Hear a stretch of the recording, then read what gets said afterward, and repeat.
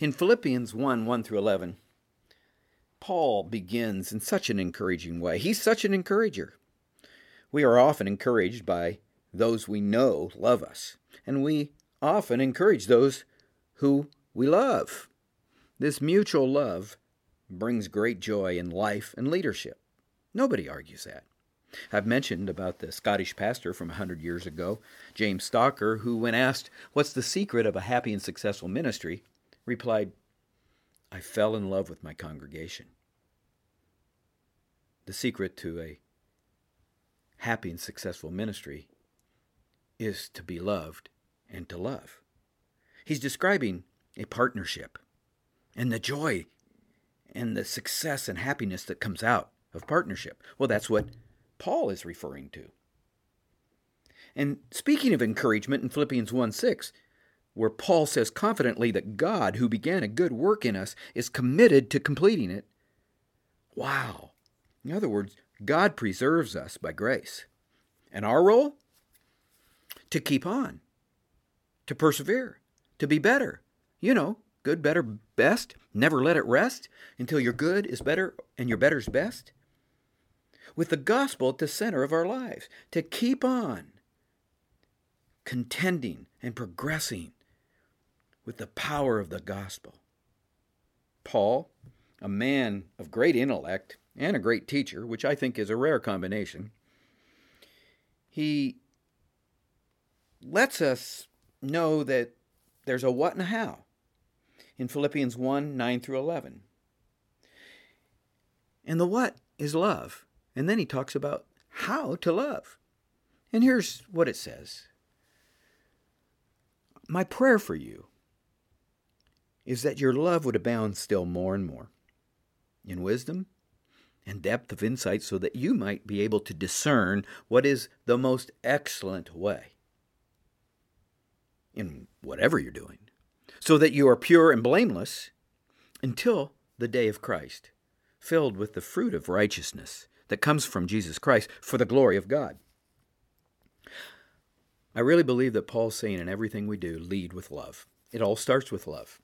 And love needs to permeate through. It's our punch list. We check. Are we doing the right thing?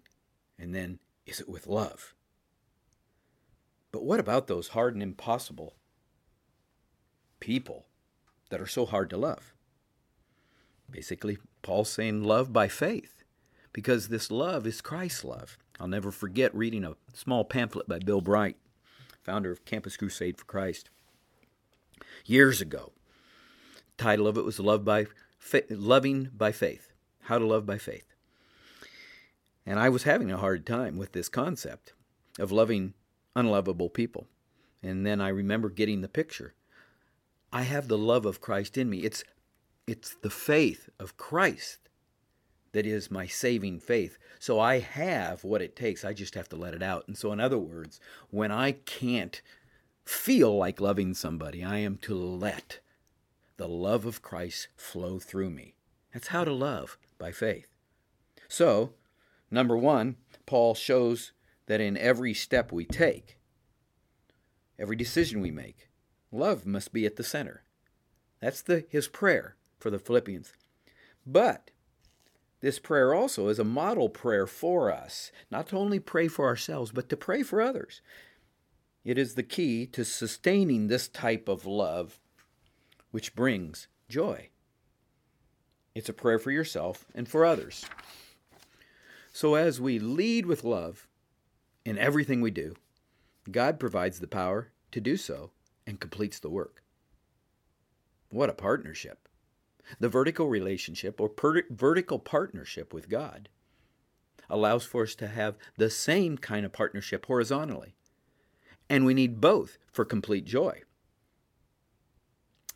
You know, you can't have complete joy in life without having partnership both with God and others. That's what Paul was saying. Complete my joy by being partners with me in the gospel.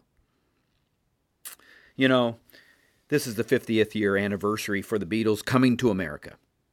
And they had 27 number one hits. And one of them was All you need is love. Remember it? All you need is love. La, da, da, da, da. Well, they were right. Because God is love. And that's who we need. And we have him in Christ. And James Stalker was right as well. The secret to a happy and successful life is to be loved and to love.